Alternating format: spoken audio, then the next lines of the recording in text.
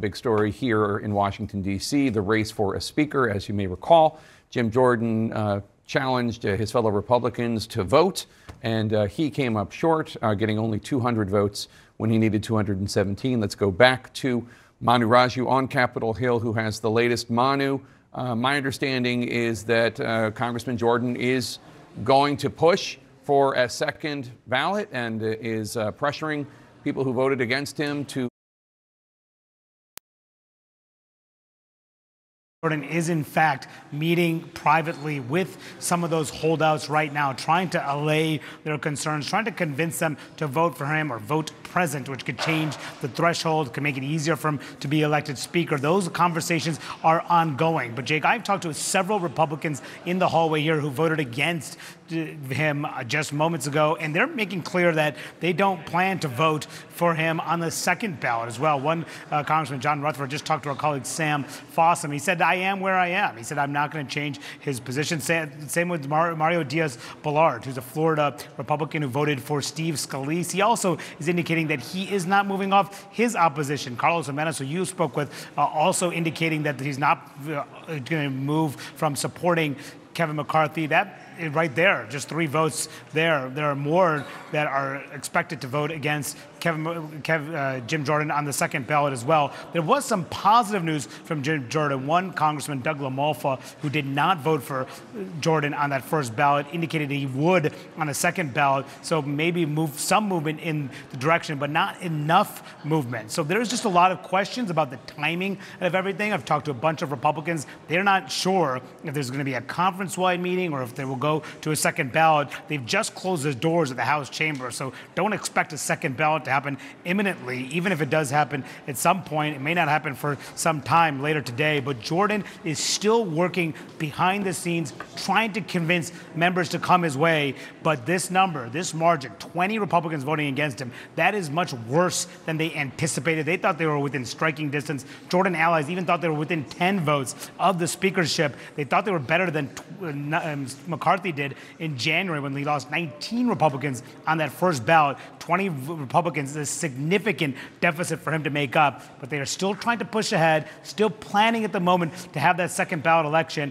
and he still has some support from his allies, including Kevin McCarthy himself, who told me Jordan should not drop out at this point. So, Jake, a lot of questions as Jordan tries to get the votes, convinces members to come along, and decide when to pull the trigger for that second ballot. But at the moment, he doesn't have the votes to be elected speaker. All right, Manu Raju, thank you so much. Kasie Hunt, let me start with you here in studio, and then I want to bring in former Congressman Rodney Davis. He's going to push forward. I'm sure he'll be able to pick up a couple votes. But once again, I do think it's pretty clear, and I don't mean this to sound harsh, but it's just a mess. Yes. I mean, this is not normal. If you don't have the vote, I mean, we have not seen this before. Nope. Because normally, the person who is going to be the leader of the party has the votes lined up long before they call the vote, and you don't see this sloppiness. Yeah, I'm glad that you sort of hit on the big picture historic nature of what we're seeing, because this is now 2 weeks without a speaker, second in line to the presidency of the United States, 2 wars, as you've noted, and no one able to send any American money to help, despite the fact that we're sending the U.S. president to Israel tomorrow to address it. And Republicans cannot get on the same page. And honestly, it's the end of a story that we have been covering in slow motion for the last 5 years, or honestly 10 years, since the Tea Party first came to Washington, 13 years in 2010. This is something where there is now a faction of the electorate that is voting for chaos. And these members, there is an incentive system that is set up for them inside the conservative media that makes it impossible for a certain set of them to oppose that MAGA base. And then you have a handful still, the ones that make up the majority, who are in districts where their voters actually want them to govern, and they cannot find common ground. I mean, Jake, how many times have you said this in this afternoon, right? How do you find common ground on who won the election and who didn't? Right. It's like this or that. It's not in the middle. Right. Former Congressman Davis, what's going on with your party? I mean, this is just aberrant behavior. This is not normal. I mean, they should just be able to. I mean, what's wrong with Tom Emmer? What's wrong with Steve Womack? What's wrong with Tom Cole? These are all conservative Republicans that should just be able to, I mean, if you can't rally around Kevin McCarthy, just pick one of these guys.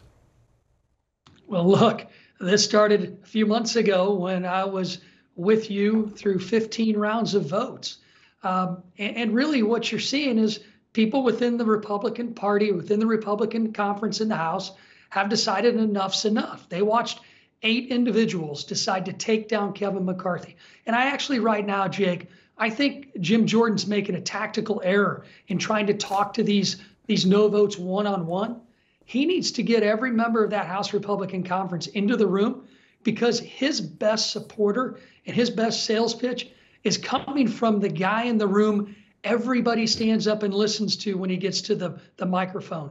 And that's Kevin McCarthy and other supporters like Patrick McHenry. He needs to use them to try and get these no votes to change. And if he doesn't do that, I don't know how he's going to get any more votes in the second round and may lose a few more. All right, Congressman Rodney Davis, thanks so much.